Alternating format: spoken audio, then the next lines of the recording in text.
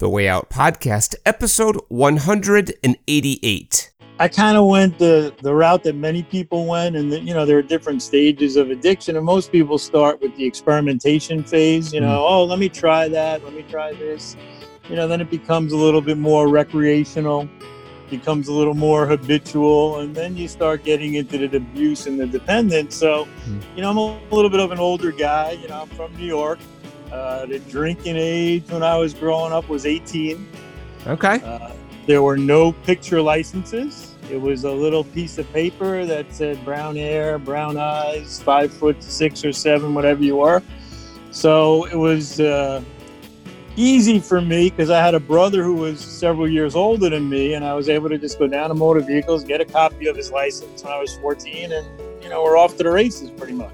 And that's where the stress, Charlie, really came in, because at the end I was living two different lives.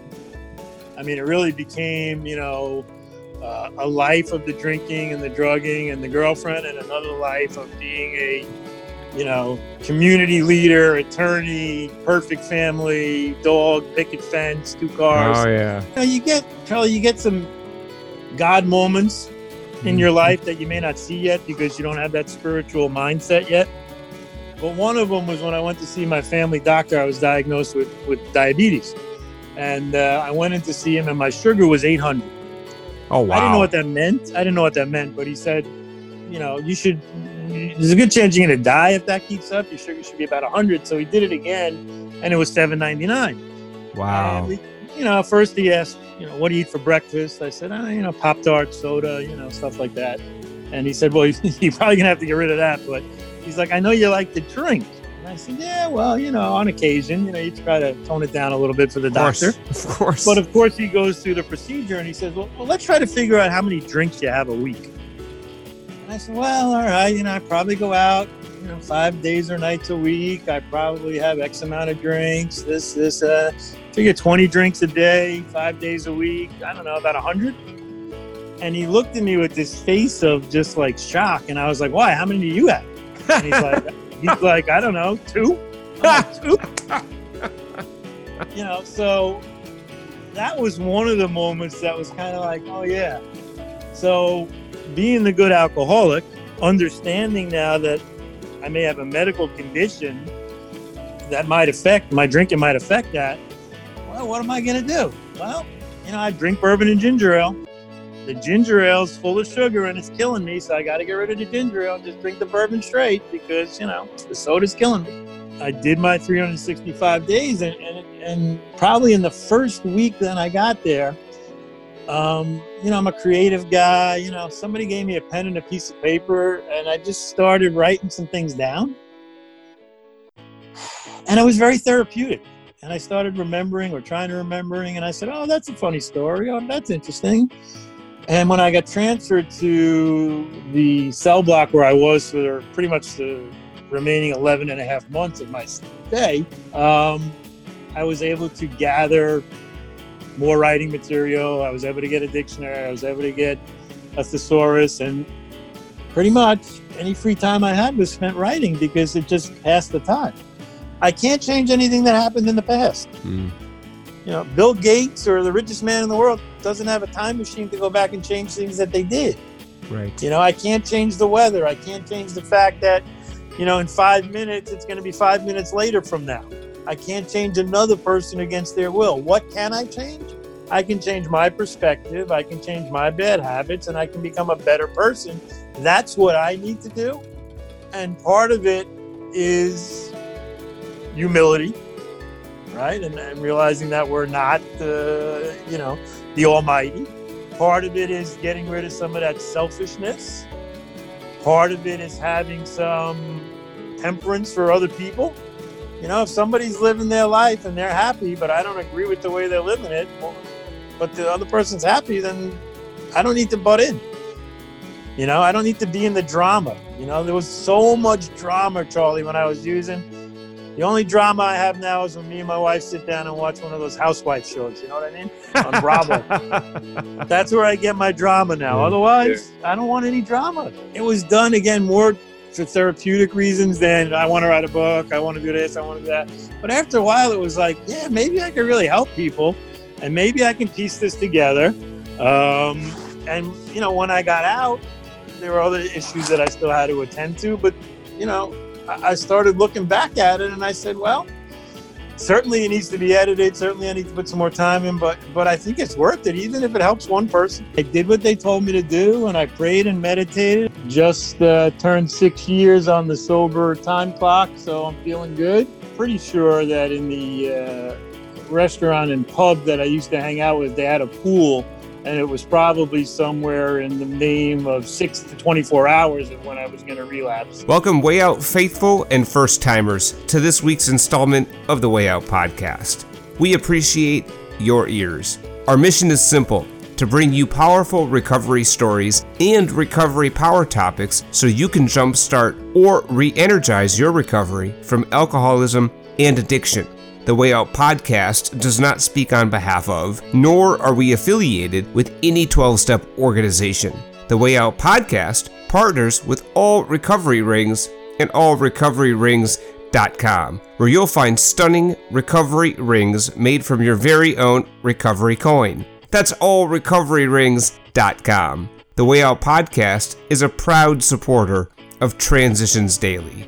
Would you like to join a free, anonymous online group that offers a daily topic email with popular recovery resources accompanied by a secret Facebook group for discussion? Go to dailyaaemails.com for more information about Transitions Daily. Don't forget to share dailyaaemails.com with friends, in meetings, and with sponsees in recovery. Make sure to check us out on the web at www.wayoutcast.com. There you can subscribe to ensure you get the latest episodes first on iTunes, iHeartRadio, Spotify, or your favorite podcast platform. You can also follow us on Twitter, Facebook, and Instagram. Help us recover out loud by giving us a 5-star rating and review on your favorite podcast app.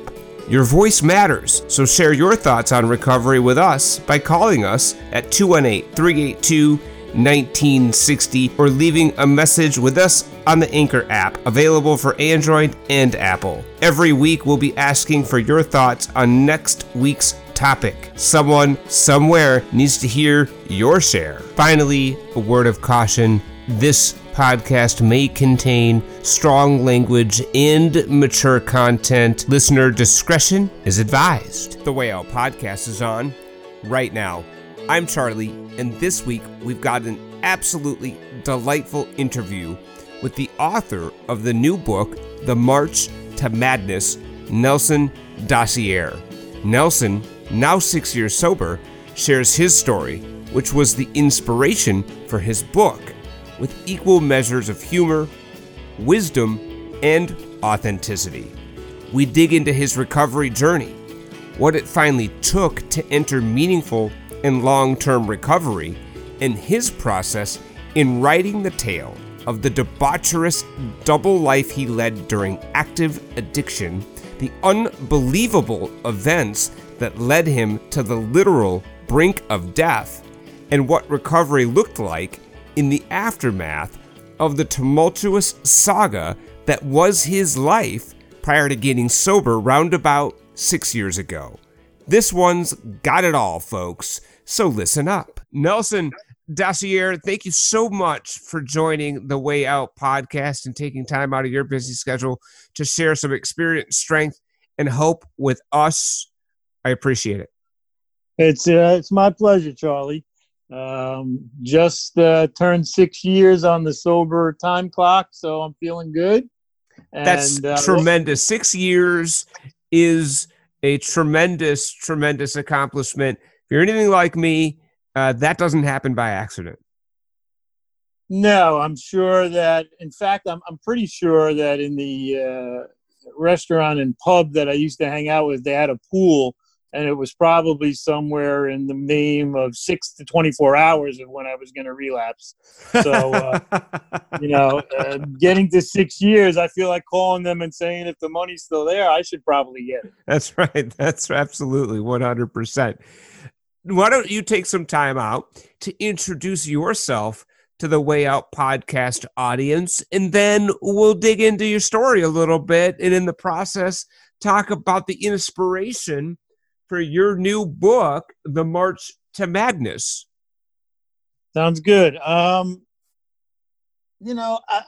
I look back on my addiction,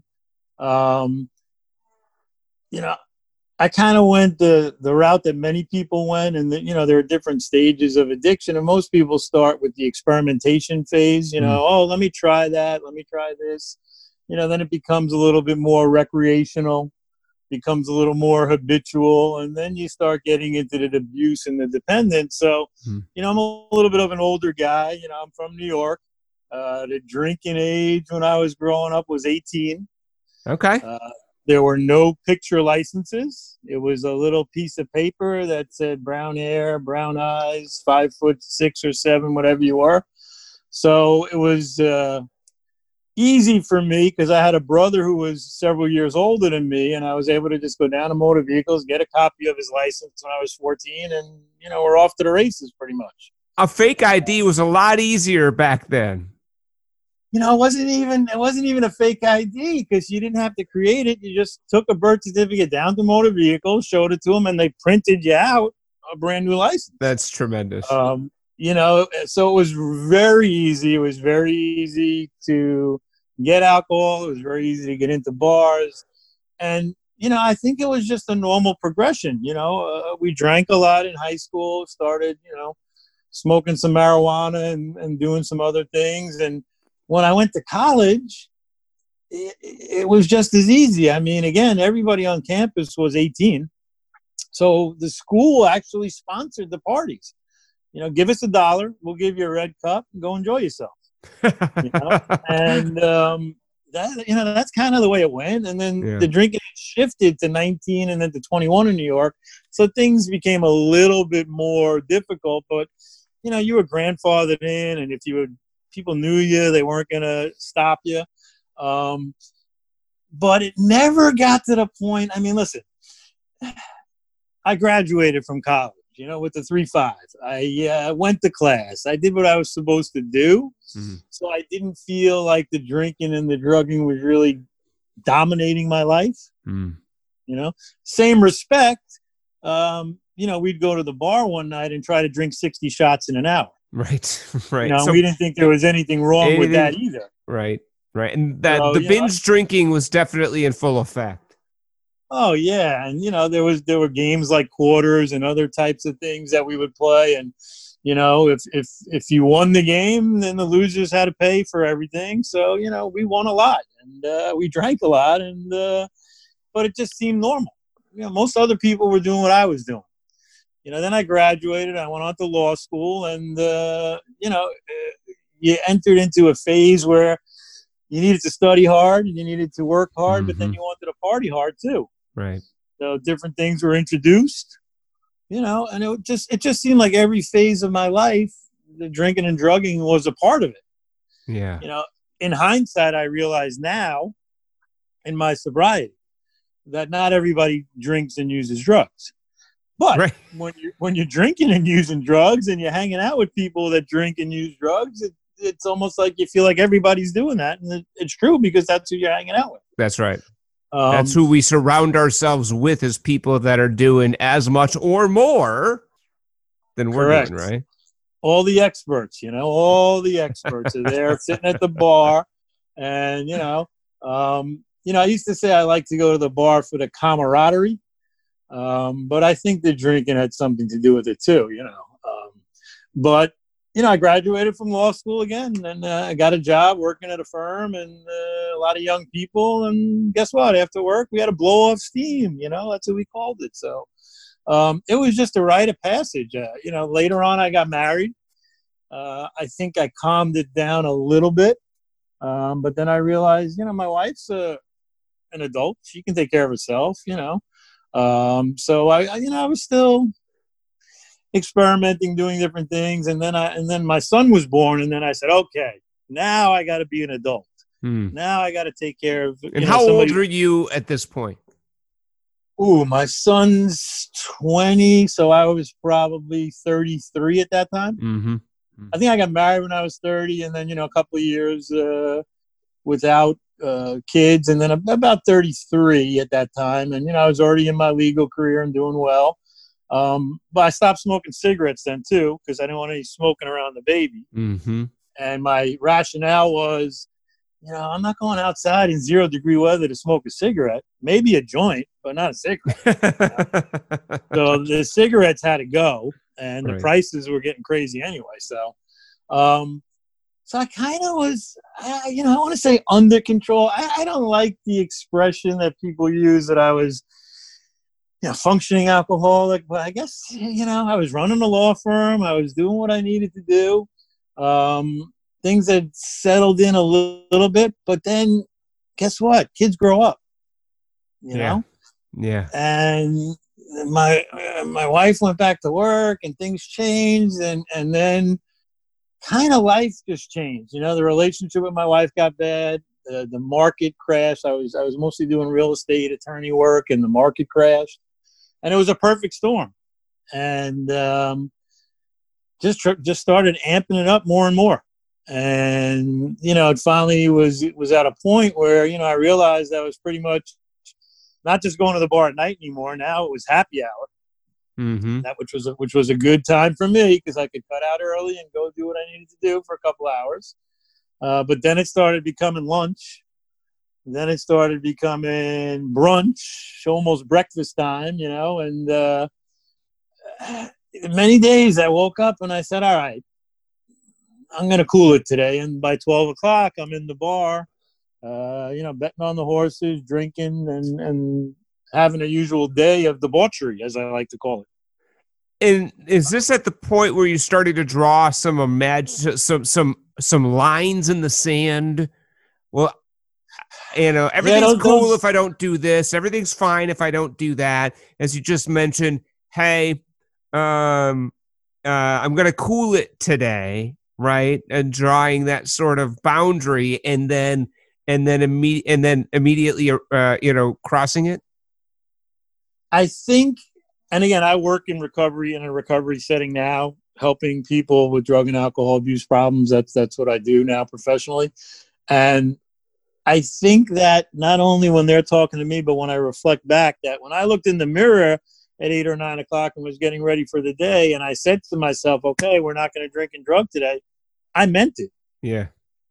But it didn't take much to twist my arm to get me to forget about what I said in the mirror at 8 or 9 o'clock, because by 12, this is what I want to do, so I'm just going to do it. Look, and I think... And I can so relate to that, because I would do the same thing, and I would put these, boundaries in place. Well, I'm not going to do it today, or I'm not going to be doing it before X time, or I'm only going to have this much, right? Yep. And I'd do that every time, but I would find a reason, invariably. There's always a good reason. That's right. Any day that ends in a Y is a good reason. Right. Or, that a-hole on the road, or my girlfriend, or my wife, or my kids, or my boss. You had my problems, you'd be doing what I'm doing. That's right. Well, I wasn't going to drink today, but that so-and-so, right? And it's better that I drink. Right? Because if the alternative's worse. The alternative's I'm going to take that person's head off, right? So it's better or walking into the house and kicking the dog and yelling at my son and screaming at my wife. Rather than doing that, I might as well go inebriate myself, get myself into a calm, absolutely space before I walk in the door. That's right. If I can just anesthetize myself that everything's cool and I'm doing everybody a favor. Correct. Doing everybody a favor, but in the long run, not myself. That's right. And I had certain procedures, like, I walked in the bar and, everybody knew me. Obviously it was kind of like a Cheers situation, and the bartender knew to put down 4 coasters. One for a bottle of beer, which I usually didn't touch, but maybe took a sip of. One for my normal drink, which was usually some type of bourbon and ginger ale combination. And then I would get one of these silver canisters, and at the end there was usually Southern Comfort, which they would put in this canister and chill it. And then instead of a shot glass, like a regular rocks glass. So those were the 4 things that I would have in front of me. The beer was really there in case my wife walked in and I could kind of push the other stuff aside and she would only see me drinking the beer. It didn't look that bad. So the beer was for cover. Beer was a cover, yeah. The bourbons went down very well. You know, it's easy to do. You know, a dozen a night, no problem. And then the Southern Comfort was there just for a little quick, you know, fix. And what I didn't realize, except one night, somebody decided to measure them out. You know, that canister would be full and I'd put it in the rocks glass and just swig it down. And one day they measured that there were probably about 10 shots in that rocks glass, you know, if they measured it out. You know, and I'm going 3, 4, 5 canisters a night, you know. Right. So I learned not to count, or if I had to count, just get a bigger glass. Absolutely. Because, you know, I could have 5 big glasses instead of 10 little ones. And then you really can see, you know, I only had a few, right? As long as I can, you know, I'm in and around that I only had a few, right? Correct. There's always that rationalization. And then the other thing that was cool was the place that I used to go. It was a very good restaurant in the town where I lived too. You know, the bar was in the front and they had a restaurant. So oftentimes my wife and son would meet me there. Sure. I would say I just got there. You know, I'd keep that beer on the table, you know, even though I got there 2 or 3 hours earlier. So we'd sit down and have dinner, and I'd text the bartender. I'd say, you know, line up 5 or 10 shots on the bar. I'm going to go to the bathroom. You know, I'll drink 5 on the way there. I'll drink 5 on the way back, and, you know, I'll square up with you when I leave later. So my wife or my son or anybody else wouldn't even know that I was doing those shots because they were seated at the table. And I would just, you know, excuse myself and go to the restroom and figure out a way to just keep going. When thinking back, when you began drinking and experimenting with drugs, did you have one of those sort of Nirvana-like moments the first time you drank or the first time you used, where you know it was a memorable experience and you know, sort of was it magical for you, or was it more of a gradual process for you in terms of, you know, getting to a place where this thing became your go-to solution? That's a good question. I think that it happened pretty quick. I mean, if I can remember back, I'm sure the first beverage I had was probably a beer. Then I was introduced to marijuana, which I liked right away. Yeah. You know, it's just a calming, nice sensation. Mm-hmm. And I have a recollection of going to, you know, a bar mitzvah. You know, when you get to age 13, you have that bar mitzvah circuit. I was in a community that was Jewish, Italian. So there were, you know, parties, there were confirmations, there were bar mitzvahs. And I remember my father at one point handing me a bourbon and ginger ale and saying, if you're going to drink, this is what you should drink. And I remember tasting it the first time, and I'm like, yeah, this is good. And how old were you at that point? I was probably 13 because I was involved in that bar mitzvah type circuit, you know, where every other weekend or every weekend there was a party to go to. Yeah. Yeah. And so at age 13, you have this experience and immediately your brain tells you this is good. I like this. Yes, I like this. It makes me more social. It gives me confidence, liquid courage, whatever you want to call it. Yes. And, you know, we got so creative because some of the affairs were at the same places at a local temple or a catering hall that we would know that they were setting up the bar at a certain time during the service. And we would sneak out to the bar when nobody was there and steal some bottles and throw them in the bushes so that later on, after the service was over, we could go and have our bottles for ourselves and we didn't have to try to steal them off the bar. So fast forward, now we're in a place where you've got a fairly intricate program designed for yourself in order to keep your buzz on. right? On a fairly regular basis. Is anybody close to you, your wife, your kid, anybody starting to suspect that there might be something going on? I'm going to say, we're treading back to, my son's born, my wife's there. Maybe I'm going to say once or twice a year, my wife might turn to me and say, "Do you think you're drinking a little too much?" And again, we didn't mention this yet, but gambling was a huge part of my addiction as well. Okay. And okay. The gambling, much like the drinking, if my wife thought I went out and had 3 drinks and bet $50 on a game, that's okay. Right. She didn't know I was having 30 drinks and betting $50,000 a game. Right. So, right. Again, a little bit of knowledge could be dangerous. Again, she knew probably what I was doing, but certainly not in any way to the extent that I was doing it. So for you, were the gambling and the drinking very much hand in hand? Yes. Okay. A good deal of my free time was spent handicapping games and then thinking about where I'm going to watch the game, where I'm going to go drinking, where I'm going to go to smoke first, how I'm going to facilitate everything, take care of my wife, take care of my son, take care of the girlfriend later on that, I took a hostage, and that was part of my story too. But let's try to placate everybody, control the whole situation so that everybody's happy and I can go do what I need to do. And that's where the stress, Charlie, really came in, because at the end I was living 2 different lives. I mean, it really became, a life of the drinking and the drugging and the girlfriend, and another life of being a, community leader, attorney, perfect family, dog, picket fence, 2 cars. Oh, yeah. Yeah. I don't know if you're a Seinfeld guy, but I absolutely. My whole life is Seinfeld, and there's an episode where George is dating 2 different women. Yes. And at a certain point, he says to one of them, ice skating was really fun last night. And she's like, "Excuse me?"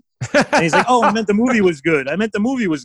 So, you're making up these stories and these lies, and you can't even figure out who you made these lies to.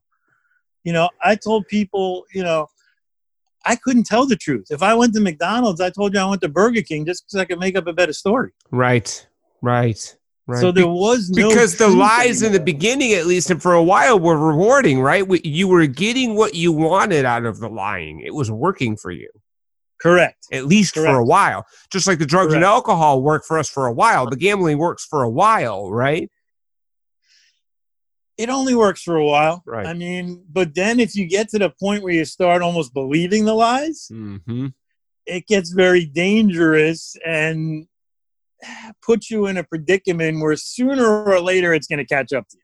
So I can identify with the Jekyll and Hyde mentality that you talked about in terms of keeping up that facade that you need to keep up so that your wife and your kids and the people out there in the world need to believe that I am a upstanding citizen. I am a model father. I am a model husband, and I keep the house and I keep everything in it together from an appearance perspective.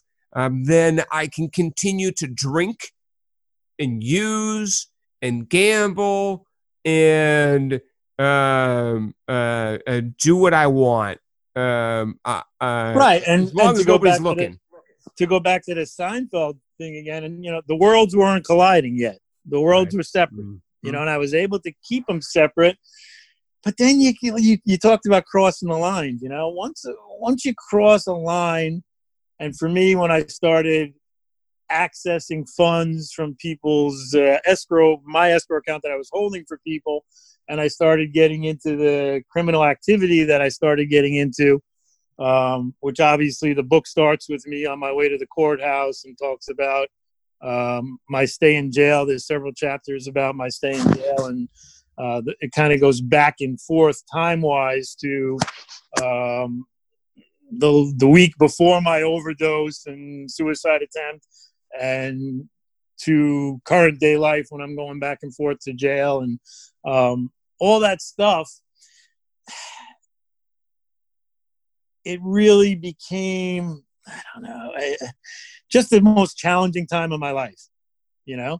And tell me about this. It's like a house of cards to a certain extent, right? You're continuing to sort of escalate. Your gambling addiction is escalating, drinking is escalating, right? And you're beginning to cross lines that you never thought you were going to cross, right? No, I'm an admirable guy. I'm an attorney. I'm well loved in the community, respected. Right. I think that's why I got away with a lot of this stuff, because people never would have thought it would have been me. Sure. Absolutely. And I think one of the, you get some God moments in your life that you may not see yet because you don't have that spiritual mindset yet. But one of them was when I went to see my family doctor. I was diagnosed with diabetes. And I went in to see him, and my sugar was 800. Oh, wow. I didn't know what that meant. But he said, there's a good chance you're going to die if that keeps up. Your sugar should be about 100. So he did it again, and it was 799.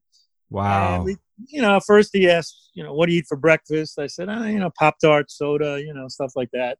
And he said, well, you're probably going to have to get rid of that. But he's like, I know you like to drink. And I said, yeah, well, on occasion, you try to tone it down a little bit for the doctor. Of course. But of course he goes through the procedure and he says, well, let's try to figure out how many drinks you have a week. And I said, well, all right, I probably go out, 5 days or nights a week. I probably have X amount of drinks, figure 20 drinks a day, 5 days a week. I don't know, about 100. And he looked at me with this face of just like shock. And I was like, why? How many do you have? And he's like, I don't know, 2? I'm like, 2? So that was one of the moments that was kind of like, oh yeah. So being the good alcoholic, understanding now that I may have a medical condition that might affect, my drinking might affect that. Well, what am I going to do? Well, I drink bourbon and ginger ale. The ginger ale is full of sugar and it's killing me. So I got to get rid of the ginger ale and just drink the bourbon straight because, the soda's killing me. That was the rationale. And that's the deal, right? It couldn't possibly be the alcohol that's the problem. It could be, but probably not. Let's cut out that soda. That's the problem. That's the issue. Clearly. Listen, go on any website, soda's a killer. It's a killer. Alcohol, not so much. So, that's when I started drinking the Southern Comfort too, because I have that sweet tooth, but I wasn't mixing it with anything. Right. I felt better mentally, Charlie, absolutely. I felt better. 100%. 100%.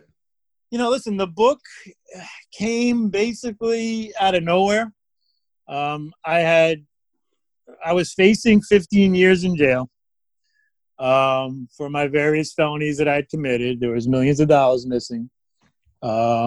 They did a year-long colonoscopy, is what I call it, of my records. During that time, I was going to meetings, meeting with my sponsor. I think I did 300 meetings in the first 90 days because I wasn't working and I needed to fill up the time. And I worked the program, and a very wise elder statesman who was also an attorney taught me very early the difference between planning and projecting. And he said, when we project, addicts and alcoholics, we don't really project lottery winnings and good things. It's usually negative. And he told me a joke, which I still use today. He said, we all have a blood type. And I said, yeah, I know that.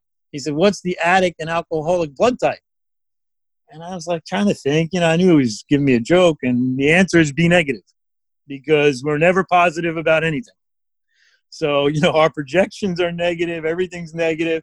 And he said, just because you're facing a long stint in jail or just because you're facing something else doesn't mean that that's what the result is going to be. If you go to the doctor and he says you may have an issue, he's got to take a test to let you know, well, it's not a death sentence yet. Don't get that thought in your head.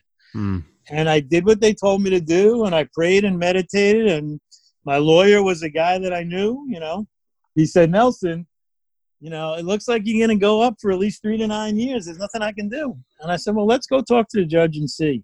And, we did that, and I waited outside, and he came out shaking his head, and he said, I don't know who you're effing praying to, but I've never seen anybody get a sentence like this. And I ended up getting a year in the county jail, 365 days. I had to do each one of them. But a much better result than 15 years in the upstate penitentiary. So that was a pretty big God moment for me right there. Some people thought they were just going to pat me on my head and let me go. And I was like, no, I don't think so. There's a lot of money missing. So, I did my 365 days, and probably in the first week that I got there, I'm a creative guy. Somebody gave me a pen and a piece of paper, and I just started writing some things down. And it was very therapeutic. And I started remembering or trying to remembering, and I said, oh, that's a funny story. Oh, that's interesting. And when I got transferred to the cell block where I was for pretty much the remaining 11 and a half months of my stay, I was able to gather more writing material. I was able to get a dictionary. I was able to get a thesaurus. And pretty much any free time I had was spent writing because it just passed the time. Yeah. And then I had, this is a great one.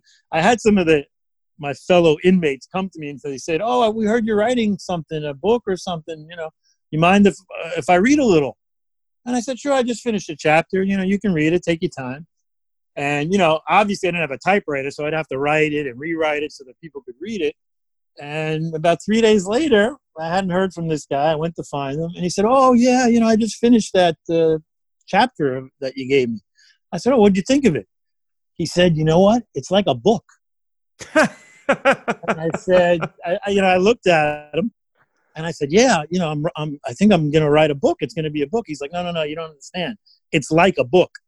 So I think that was the best compliment that this guy probably could have given me. Right. Being he probably wasn't the most educated or, literate guy. So his impression was that it was like a book. So I was like, well, if this guy thinks it's like a book, maybe I could really write a book. Right. And there were many times where I'd be sleeping. I'd wake up at 2 a.m. I'd be like, oh, yeah, that's a good thing. I could probably write a chapter about that. And I'd write some notes, and I'd get up in the morning and I'd look at it again, and it would just flow. I mean, I always had, I think, a knack for writing is what I would like to say, Yeah. This is my first published work, but I always had an ability and affinity for writing. College, law school, as a lawyer.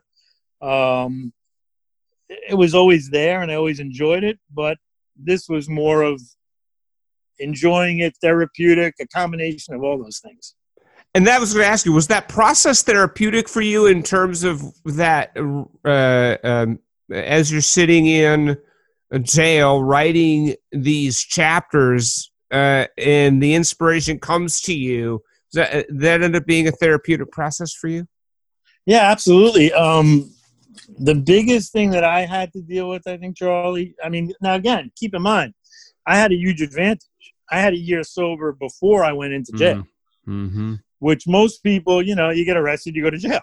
Right. Maybe you get bailed out, but that's right. So I was in a pretty good place, and I was running meetings, and in my head, I was in a good space, and my head was pretty clear. So the thoughts would come in. I would jot them down. I would read them. I'd go through it. The biggest problem for me was the guilt and shame I had about what I did. Yeah. The remorse.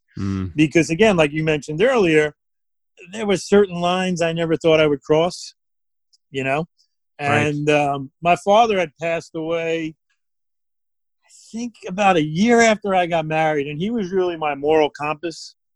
So he didn't really see the addiction, and he knew I gambled, he knew I drank, but again, he never saw it at its worst. And I think that was a factor of it too. And when I went back to therapy and outpatient and groups and 12-step programs, you try to think about why it happened, and I try not to do that. My focus usually is not why, it's what do I do now. But every now and then you're like, when did I really lose it? Right. And then I realized it doesn't really matter, but I was able to, and again, another friend of mine said, I have a lot of good stories too, but I could never write them down the way you did. Right. And he's like, the descriptive nature, the honesty, the anecdotes that you're telling, the conversations that go back and forth, how you were able to put that all down in writing and make it flow and keep the pace. That's the thing that I think is going to make your book so appealing to not only addicts and alcoholics, but to everybody out there. Because, listen, I'm an advocate that everybody needs some kind of program. Okay? Yeah. There are a lot of people walking around that may not be addicts and alcoholics that could use a little help. No doubt about it. So the hard part is overcoming your adversity, whatever adversity that is, as long as you can put in the effort. But you need that gift of desperation, I think. Nobody walks down the stairs to a meeting singing and dancing the first time. The old saying is you don't land in the into the rooms of a 12-step meeting on a hot streak. Yeah, probably not. Not typically. Stuff has gone sideways for a while before that happens. Absolutely. And listen, I had to control everything in my life because of the debauchery that I was doing. Not only the drinking and the drugging, the girlfriend, the crimes that I was committing. So I had to focus on controlling everything. The biggest revelation for me was when I was doing the steps and I was able to turn my will and my life over to a higher power. You mean I don't have to worry about all these things anymore? God can do this for me and I don't have to worry about it? And realizing that certain things are actually out of my control, oh my God, was that a freeing experience. So for you, that was a relief. Oh my God, such a relief, because I tried to control the weather. I tried to control. There wasn't anything, Charlie, that I didn't try to control, and I felt the need to because the jig would have been up. Yes. You know what I mean? Yeah. But then at a certain point, I was almost wanting the jig to be up because I couldn't take it anymore.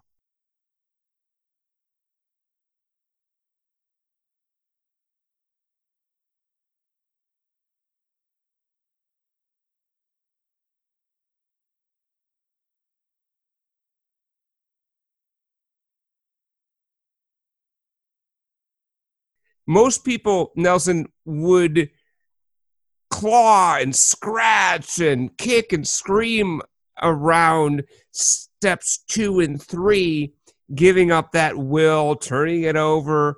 And I find it so interesting that for you it was, oh, thank God I don't have to worry about this anymore.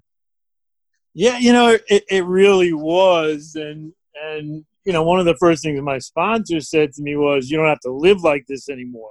And then he said, he always threw out these gems, as they would say on Seinfeld, that's gold, Jerry, that's gold. That's gold, 100%. He would say, God didn't save you from drowning in the ocean just to beat you up when he got you to the shore. Meaning that, listen, I know what you took and I know what you did and you should be dead. God saved you for a reason. Are you willing to allow that to be the foundation and part of your recovery? And, I was an atheist pretty much my whole life, philosophy major in college, wrote my thesis on the non-existence of God, was an attorney, factual, show me things. And if I couldn't feel it and touch it, I didn't believe it. And then he said to me, well, how'd that work for you? I said, well, it worked for a while. He said, well, now there's the next question. You got to ask yourself, is it better to believe or not to believe? And I said, well, if you're putting it that way, I'll try believing. I'll open the door a little bit. The books talk about, just opening up a crack, be a little honest, be a little willing. And then before you know it, it'll be opened up wider. And I started seeing positive results. Little things along the way that got me to say, oh, maybe I should believe. And then, as I told you earlier, the sentence I got was an absolute miracle. So all these signs to show that, hey, if you continue to do the right thing and treat your higher power like a friend and just have conversations. And I was taught that prayer is talking to God and meditation is listening for the answers. Mm-hmm. Mm. And that, I could deal with that. I was able to. I didn't know how to pray and meditate in the beginning, but I figured it out. I used some audio meditation that would get me in the mood, and then little by little, I started to be able to just do it myself. I preferred a nice dark room, quiet. Even during my incarceration, there was an hour a day that was supposed to be quiet time. And most of the guys pretty much abided by that. So you could have that hour of quiet. And I would wrap a towel around my eyes and get the darkness and be able to, really have some good conversations and keep myself focused on what I needed to do. And, Charlie, you got to think outside the box sometimes, If everything you've been doing so far is not working, then you got to try something else, Tell me a little bit about what prompted you, what was the impetus for you getting sober before ending up going to jail? Many times that doesn't happen until afterwards, but you had a year of sobriety. And so, right. So, again, the book focuses on the week out west that I spent with some friends, both male and female, and it talks about my mindset and where I was during those several days. The ultimate plan, without really trying to give too much away and spoil some of the fun in the book, but I think there's enough clues that are dropped, was that I had planned my ultimate demise. Nobody knew that but me. And there's a saying, what happens in Vegas stays in Vegas. So, if you're going to plan something like that, my goal was go out and have one last hurrah, have all your good friends around you. The wife was not there. The girlfriend was there, but that was par for the course. And, the marriage was pretty much over with at that point anyway. So everybody would come out, have a great weekend. Everybody flies home Sunday. I stay till Tuesday and hang out with some of my friends in Vegas. And, Monday night, I take a potpourri, I like to call it, of pills that I had acquired, about 200 pills, and I drink a couple of bottles, and whoever finds me, and that's the end, You intended to go out in a blaze of glory. Yes. Good. Yeah, that's a good way of saying it. That was my intent. And I thought it was a foolproof plan. I had everything set up. There was nothing that was going to go wrong. We had a great weekend. Everything was going great. And I don't want to really give away, but there was a God moment. Something happened, and I wasn't able to fulfill the plan that I was going to go through with at that time, and ended up flying back to the East Coast and going through with it a few days later. But, again, without giving away too much of the plot and the excitement in the book, that was the goal. The goal was not to come back from Vegas, except in a box. So you'll have to read the book in order to find out what really happened in that escapade in Vegas. Fast forward, you enter into recovery, right? Well, it was almost a forced entry, because after I consumed the liquor and the pills, I was immediately hospitalized the next day because my wife, we were still sharing a residence, not a bedroom, but a residence.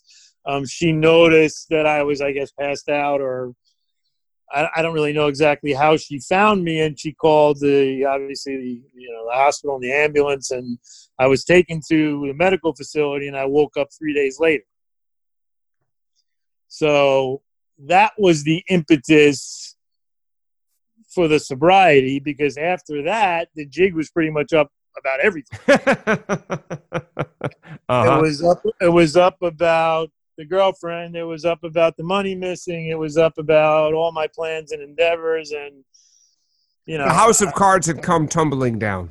Right. And, of course, I said, oh, yeah, nothing happened. I just drank a little too much, I guess. Maybe I mixed something. And, the hospital administrators and the people were like, well, we think we're going to send you to, psychiatric facility for a little while because, we feel this was kind of an intentional thing that you did here.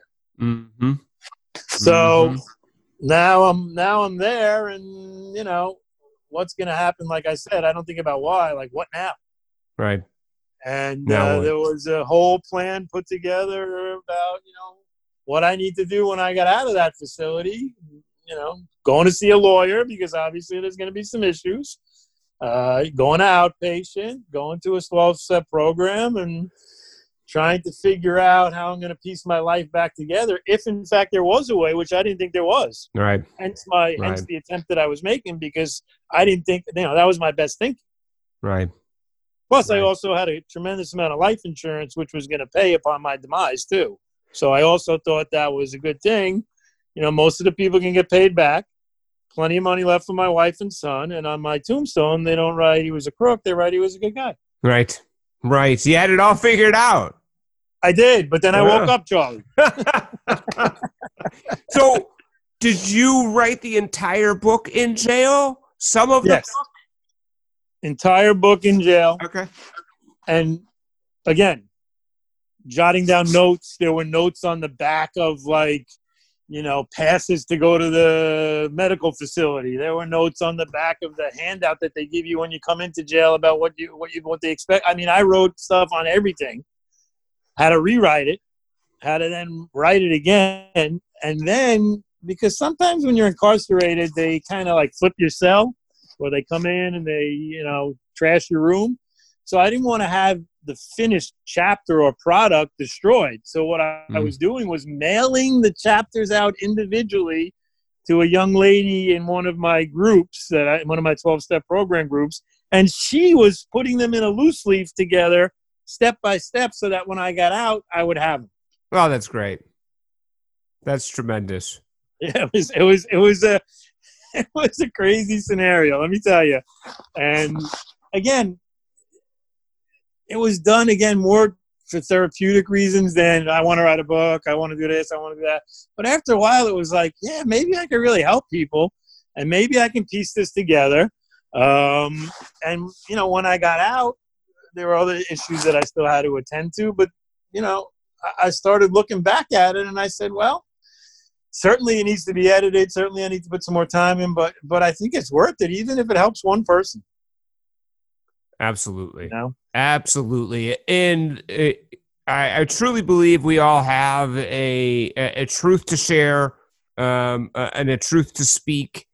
And there's people that need to hear it because there's people that will connect to that in a way that won't connect potentially any other way. So we're supposed to be speaking our truth in my mind.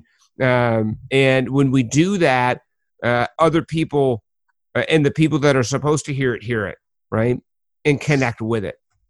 Yeah. And it's interesting because keep in mind, I had that year and, I had a great home group. I probably got letters from just about everybody in my home group while I was incarcerated. Now I'm incarcerated for a year and new people are being entered into the group and they keep hearing about Nelson. Oh, this guy Nelson. Who's Nelson?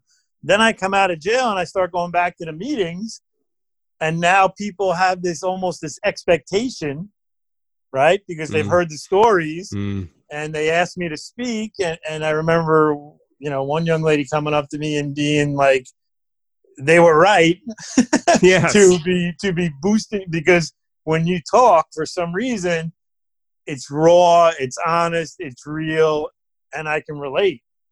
And it's a pleasure finally meeting you and understanding, the affinity that all these people have for you and what you've been through. What is life like today, 6 years sober?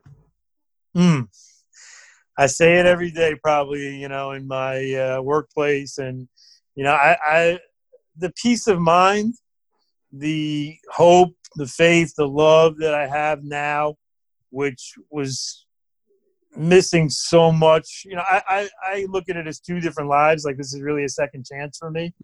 And the peace of mind, the serenity that was so non-existent the last, I want to say, probably 5 years prior to my sobriety, it's just a weight off your shoulders. They talk about, carrying burdens and then dropping the bags. There's a great book called Drop the Rock. I don't know if you're familiar with that. It talks about, I believe, steps 6 and 7 and how we need to unburden ourselves. And that's what we try to do when we make our amends. And, you got to try to just let it go. And it's hard, because there are certain things that are still in your subconscious, and certain things, maybe a song comes on the radio or something else comes up and it triggers you back to a different period. But I learned to ask for help, Charlie, and I learned to understand that I need other people to help me get through it. And, Einstein's got a great quote that basically, I'm paraphrasing, says, you can't use the same thinking that got you into the problem to get you out. Absolutely correct. I'm a huge fan of Drop the Rock, and subsequently The Ripple Effect. Both of those books are tremendous books in helping us. Tremendous. Yeah. Yeah. And that's what I needed to do. And difficult. People ask me today, well, how'd you do that? And I said, well, you have to realize, again, it comes back to control. There are some things in my life that I can't control. I can't control, or, you can say control or change even. I can't change anything that happened in the past. Bill Gates, or the richest man in the world, doesn't have a time machine to go back and change things that they did. Right. I can't change the weather. I can't change the fact that, in 5 minutes, it's going to be 5 minutes later from now. I can't change another person against their will. What can I change? I can change my perspective. I can change my bad habits, and I can become a better person. That's what I need to do.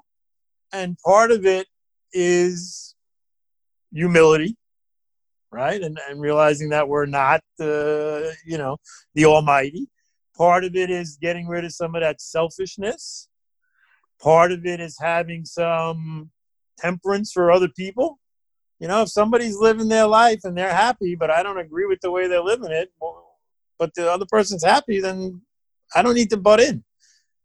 I don't need to be in the drama. There was so much drama, Charlie, when I was using. The only drama I have now is when me and my wife sit down and watch one of those housewife shows. You know what I mean? On Bravo. That's where I get my drama now. Otherwise, I don't want any drama. And my current wife was not born in this country. She has a thick accent, and she speaks a different language a lot of the time. And at first I thought that was like she's hiding something, she's talking to her friends behind my back. Right. And after a while, you know what I said, Charlie? I'm so glad I don't know what the heck they're talking about, because I don't have to get involved in the drama. Exactly. Absolutely. I swear to you. And that was a revelation for me, unless I hear my name, because she would have conversations in English and I would find myself butting in. Right. Interjecting into somebody else's conversation that I have no business. Right. And we don't have to, get involved in every fight or argument that we're invited to either. Absolutely. People ask me all the time, do you have an opinion on this? I say, no, I don't have an opinion. They're like, how could you not have an opinion? I'm like, you're going to push it? Okay, obviously I have an opinion. Guess what? I'm just not going to share it with you. Right.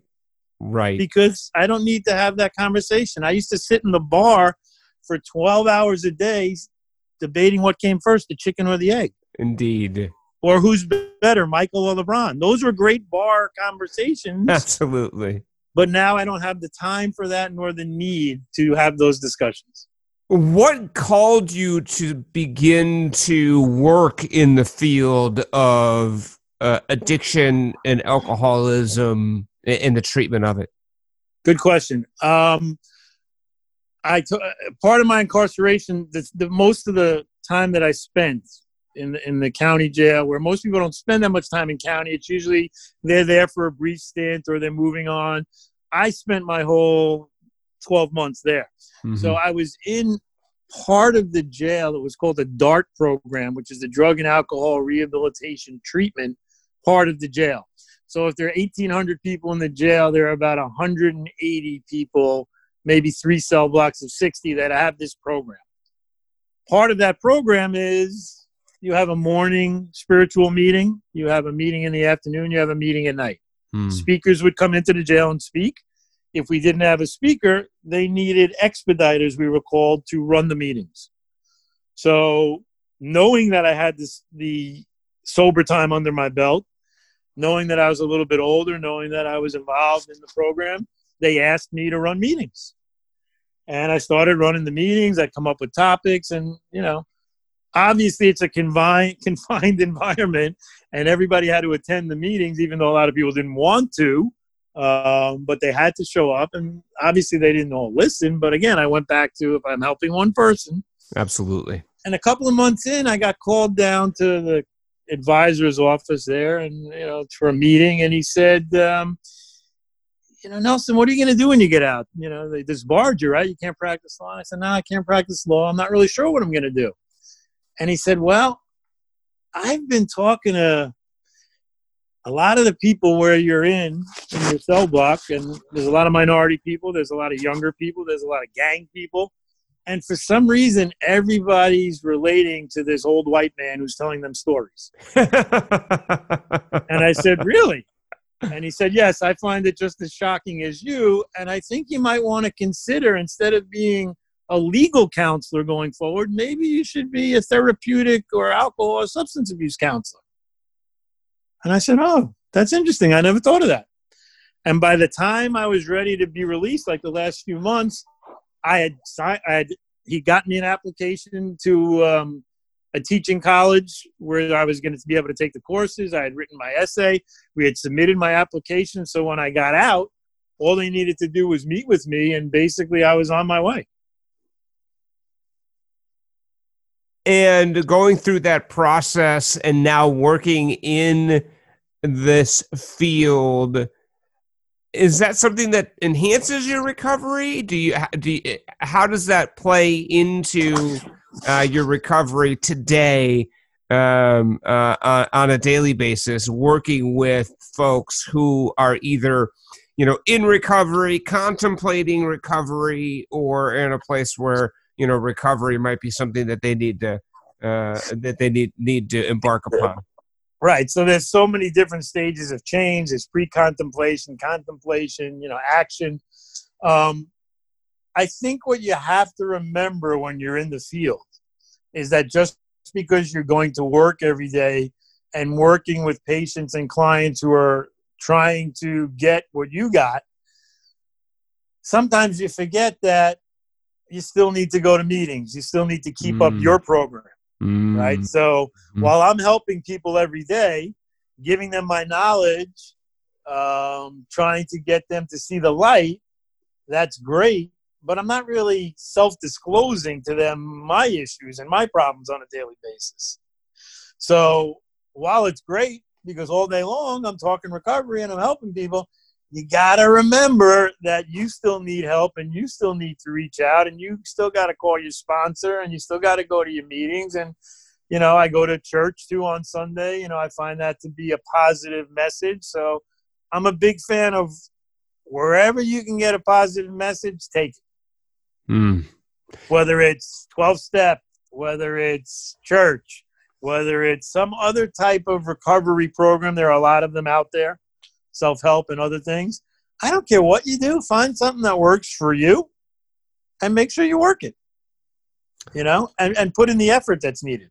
What was the biggest lesson that you learned in your recovery process? What was the biggest lesson that I learned? I think it's kind of what I touched on earlier, the difference between the planning and the projecting. The negative thoughts and the pessimism for the future. So even as I sit here today and I'm talking to you, there are many financial issues that I still have. Mm-hmm. There's restitution that needs to be paid. Mm-hmm. The IRS and some other people have come knocking because, the money I stole, that's income, So That's right. there's a lot of things that are still on the back burner. Obviously, I can only do what I can do. And I've had meetings with all these people and things of that nature. So the thought of what's it all worth sometimes creeps into your head. I'm still going to have all these issues, but guess what? The promises come true. And, things that used to baffle us no longer do. And the financial aspects don't overwhelm me anymore. I do what I can do. I make whatever payments I can make. I try to do the next right thing. And the other main thing that I can't stress enough is you can't quit before the miracle. You're going to have good days and bad days. That's life. You're going to have good days and bad days in addiction. You're going to have good days and bad days in recovery. Absolutely. But we have to understand that it's just one day, and tomorrow's going to be a different day. Get through today. Anybody can get through today. The saying is when we bring in the guilt and remorse from yesterday and the trepidation about tomorrow, which may never come, now we got a problem. What do you hope readers will get out of your book? Above anything else, what do you hope that they'll get? I think that they have to get, and I think they'll see it in the book, that the effort is up to you. Your sponsor can push you. Your family can push you. You may want to do it for your kids or your wife or your business or whatever else. But you need to have the desire to live a life of sobriety and not abstinence. There's a difference, I'm sure Charlie, between abstinence and sobriety. Yes. And when I went into the program in the beginning, I remember vividly a meeting with my sponsor, his sponsor, and his sponsor. There were 4 of us there. And they said, you're going to give up the drinking. I said, well, I figured that. You're going to give up the drugs. Well, I figured that. You're going to give up the gambling. I said, take it easy. Take it easy. Then the next one was, you're going to give up the girlfriend. I said, you bitches ain't leaving me nothing. What's left? I understand that. And I said, I thought I was just going to stop drinking and drugging. And they said, oh, no, that's abstinence. We're talking about a program of sobriety. You're going to become a better person. That's right. I said, I didn't sign up for this. Better person. But, and again, I'll try to keep it clean. But, if you're a difficult person when you're drinking and drugging and you just stop drinking and drugging, you're probably going to become a more difficult person. Right? No doubt about it. The old saying is, what do you get when you sober up a horse thief? Right. You got a horse thief. You get a sober horse thief. Yeah. Yeah. I kept it clean because I would use different words, but 100%. Yeah. So it's a total change in perspective. There's portions in the big book, especially the story about acceptance, where the guy said, I had to change the lenses in my glasses. Right? I used to say to people at the end, my wife could do no right. She could have walked into the den while I'm watching a football game with a beer hat on, stark naked, and a pizza in each hand. And I would have said, why'd you get anchovies? Right. Right? There was nothing she could have done that was positive. Yeah. No matter what she did, my glasses were so negative, Charlie. I couldn't, and that was never me. That was never me. And that's a piece of me that I had lost. And I had a conversation with my wife and I said, this is what they're telling me to do. Be a better father, be a better husband, be a better guy.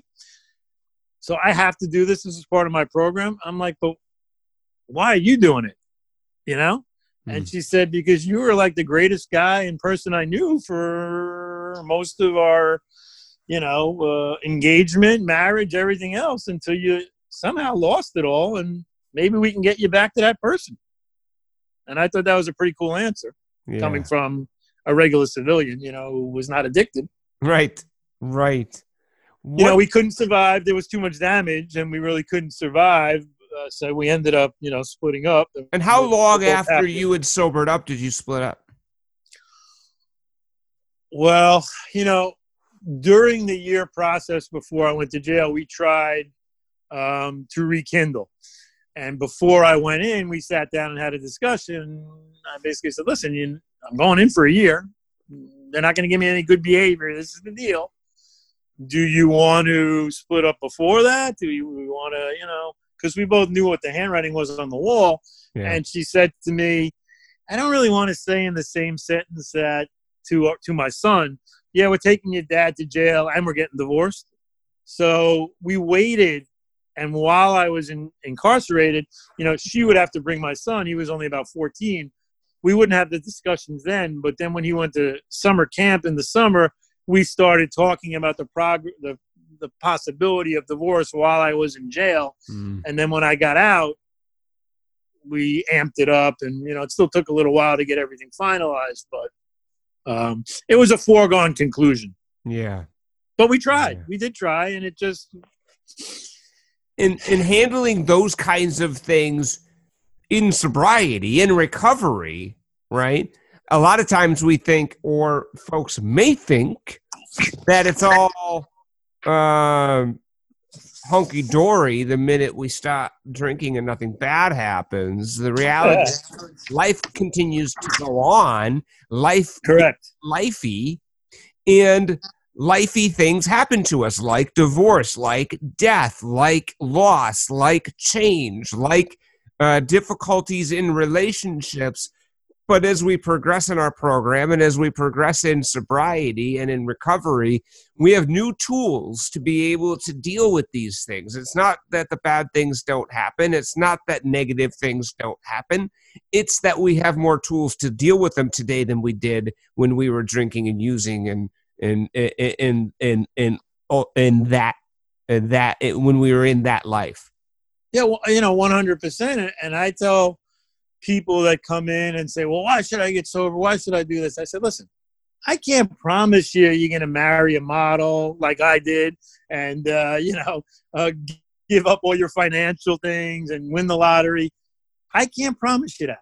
But what I will promise you is that your life will be better for getting sober. That your worst day in sobriety will be better than your best day using. I can guarantee you that. So if you want to have a better life, and if you want to move forward in a more selfless manner, do the next right thing, you'll be better off. Again, I can't promise you wealth, riches, other things. But yes, the hard part is utilizing the tools that you get in your sober toolbox when these issues come up.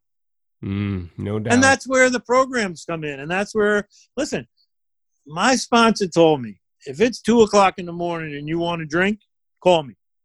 If it's 2:00 in the morning and you want to kill yourself, you better call somebody else, because I'm just another, drunken idiot like you. You need professional help then, So I had a team of people. I had a sponsor. I had other people. I had an outpatient therapist. So I had these people that if I felt a certain way, I could reach out. And I recently had a conversation. I was feeling a little bit off the beam about a month ago, and I called my sponsor and I said, I'm having all these thoughts and cravings and all these things. And, I'm 6 years almost sober. What's the deal? And he said, I'm going to tell you 2 things. And that's it. I said, what are those 2 things? He said, 1, you're human. And 2, you're an addict. Have a nice day. And he hung up the phone. And about 5 seconds later, it rings. He's like, listen, I'm not trying to be a jerk, but you had these thoughts. You had these feelings. You had all these dreams, whatever you want to call it. But you didn't use, did you? No. Did you have an extramarital affair? No. Did you go to the racetrack? No. So guess what I'm going to tell you? I'm proud of you. I can't control the thoughts and feelings you're going to get, but you didn't act on them in a negative way. You used the tools that you've been able to accumulate over the last 6 years, shook it off, didn't relapse, and did the right thing. So I'm proud of you. Have a nice day. Call me next week. I like your sponsor, by the way. Based on all of the things I've heard, I really like your sponsor. He's yeah. We had a lot more in common than we realized, and the sarcasm, and I was able to give it back to him too. Right. So it was a very therapeutic relationship for That's both tremendous. of us. Yeah. But yeah, I mean, it doesn't sound like he takes a lot of crap from anybody either. by the way. No. He was very, I almost didn't ask him to be my sponsor because he's one of these people that everybody looks up to. I figured he was sponsoring 10, 12 guys, and he's got one of these voices, and I explained it in the book too, that his presence when you see him is not, overwhelming. But when he opens his mouth, it's like the voice of God coming. It's like a voiceover radio voice. You know what I mean? Totally. And it's just like, holy cow! Like when this guy talks, it's impressive. Yeah. And I always told him, and it's in the book too, that I give him a lot of the credit, but he shies away from that and says, who you should be giving the credit to your higher power, not to me. Absolutely. Nelson, before we close, to the newcomer or to the person contemplating recovery, speak to them for a moment. And what would you say to the individual who is listening to this right now and, is connected in a way, right? And is contemplating recovery or is new in recovery and everything's bad and everything is upside down? What do you say to them? I'm going to say to them that, listen, no matter what your circumstances are, realize that you no longer have to live that way, the way you're currently living. I'm living proof of that, but as a reminder, again, like I said earlier, it's, don't quit before the miracle. There's nothing more important in your life than your health, your mental and physical health. And if you're that far along in addiction, you're doing some physical abuse to your body, whether you believe you are or not. Mm-hmm. And you're certainly doing some mental abuse to your mind. And listen, I didn't think there was a way out. Hence the actions that I took. Right. Because I didn't know about recovery. I didn't know that I could find a higher power and gain the spirituality. Think outside the box. Don't be afraid to take some chances in your life. If you just stay in your little cocoon, then you're probably going to remain there and have to deal with the consequences for the rest of your life. There are two choices. Keep going and die from the addiction, or do something about it and live a better life. Begin to take some actions that may not make a whole lot of sense in the beginning, but when you look back at them after not too long, you quickly understand that these actions are making drastic changes in how you perceive the world, how you look at life, and how you feel about yourself, others, and your place in the world. Yeah, and don't worry about the means to the end. Just focus on the end. Mm-hmm. My sponsor said, "Are you willing to do whatever I tell you to do?" And I said, "Yeah, if you tell me to get naked and act like a chicken and that's going to help me get sober, that's what I'm going to do. I'm going to do whatever you told me to do because you have many years of sobriety. I'm watching you. I see the way you carry yourself. I know that you have relationship issues, family issues, financial issues, and I see how you handle them. That is what I want. Tell me how to get it." He had and probably still has what you want, so you do what he does. Correct. Yeah. And that's not... It's really that simple. Be difficult for anybody to understand. Right. It's really that simple, right? It is. And I tell people, it's a simple program. It's not easy, but it's simple. Man. Don't drink and drug. Go to a meeting. Follow some suggestions. Work the program and the steps. And see where you are. And the biggest thing, have some patience, not only with the process, but with yourself. Because we tend to be hardest on ourselves. No doubt. No doubt about it. We are often our own worst critics. Nelson, thank you so much for the time. Yeah, listen, again, just for public, it's the March to Madness, the March to Madness. You can find it pretty much everywhere, or you can go to the website, which is www.nelsondacier.com. There's all kinds of information about me, and there's also some prompts that will take you directly to places where you can find the book. And we will have all of that in the show notes. We'll have your book recommendation in the show notes as well. Drop the Rock. We will have all of the information in terms of being able to learn more about Nelson and his newest work, The March to Madness, which is a fascinating tale about the proverbial house of cards that and how all of that played out in very, very entertaining detail that I think you will rather enjoy. So definitely go check that out. And again, Nelson, thank you so much for spending time here on the Way Out podcast. It's been a pleasure. I appreciate it very much, Charlie, and stay safe to everybody out there. Do the next right thing, and we'll all be okay.